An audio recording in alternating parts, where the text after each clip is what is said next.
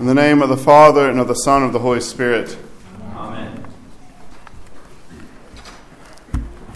Praying for the repose of David Waite. One of the questions that comes to my mind is, especially in thinking where he was laid to rest, which is where he re-engaged with Christianity, and that was up outside of Lexington in beautiful bluegrass countryside. How did someone like David Waite encounter the Orthodox Church?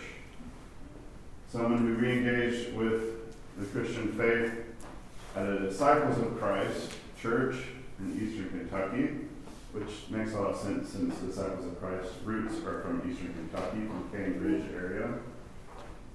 Who then wandered into the Episcopal Church, and then who wandered into the Roman Catholic Church, and then found himself in encountering the Orthodox Church. Well, today we have been commemorating and celebrating the feast of St. Herman of Alaska. And it is especially through the work and mission and sacrifice and life, the witness of St. Herman, that someone like David can encounter orthodoxy here in the Knoxville area.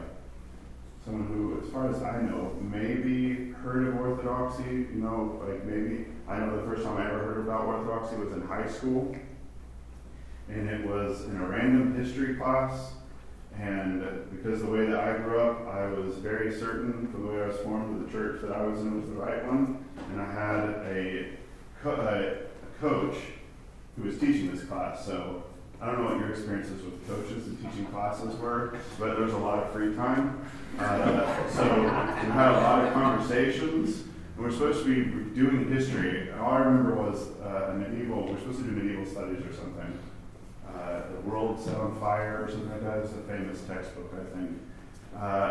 And so we're going back about the Christian churches. He said, and he was Roman Catholic, and he said, well, if you really want to know what the original church is, you should go check out the Orthodox Church. And so my 16 or 17-year-old self was just like, what in the world are you talking about? How? What? Dude, could not compute. But it is in the work of someone like St. Herman of Alaska, whom we all know from the hymnody, from the icons, from the stories, who labored in complete obscurity for years and years and years, 40-odd years, in the wilderness of Alaska. The frontier of reality for the Russians and even for Americans, with people who he had just gotten to know, a language that he had to learn, and that after being sent, after he'd already gone to a monastery, he thought, this is where I'm going to spend my life, that he traverses half of the world in order to serve in Alaska, where he came over with a group, if I remember correctly, 10 altogether. And through shipwreck, through sickness, all that was left was Herman.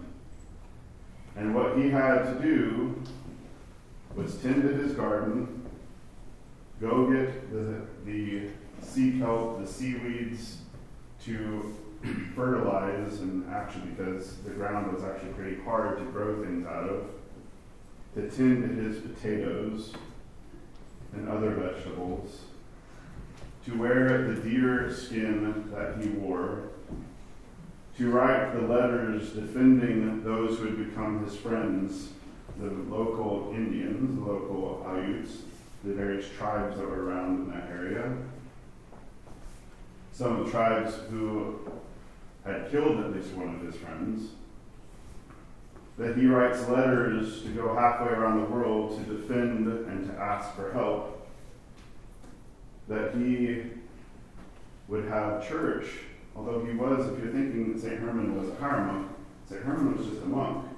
So he went years without a priestly presence. Did that mean that he just gave up? No, he actually would hold church services. He would teach the hymnody. They would read from the epistle and the gospel. They would follow the church year.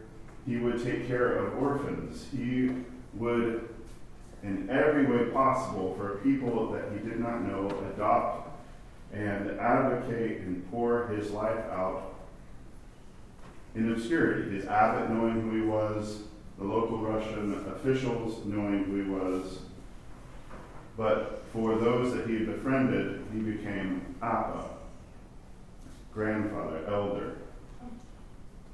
This man who labored for years and years in obscurity and in great harshness.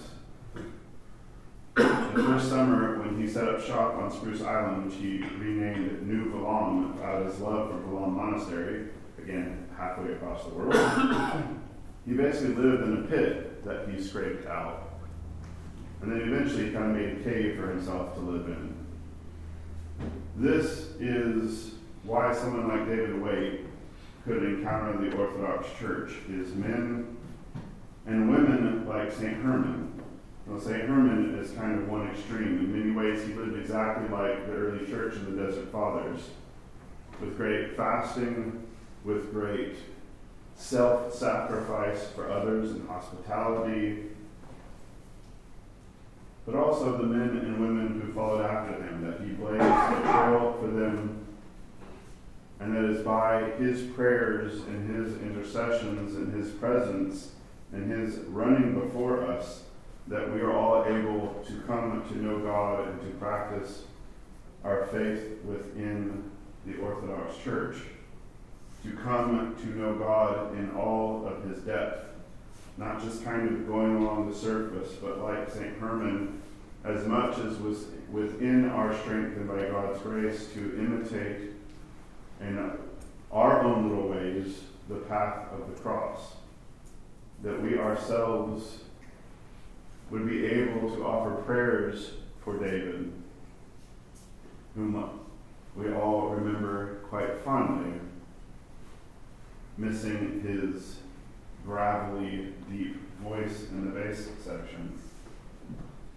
That as we do not forget in the Orthodox Church, and we ask God to remember us, and we sing Memory Eternal, that we continue regularly to remember all those who have fallen asleep in the faith.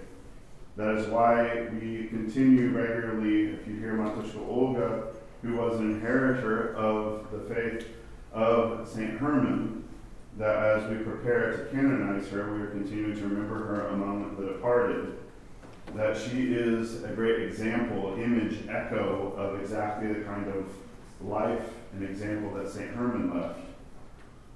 That we, in just, hopefully, God willing, in a year or two, because it's going to take some time to prepare in Alaska, because if you know anything about Alaska, that is a harsh environment. And that her feast day is going to be when it's very cold outside.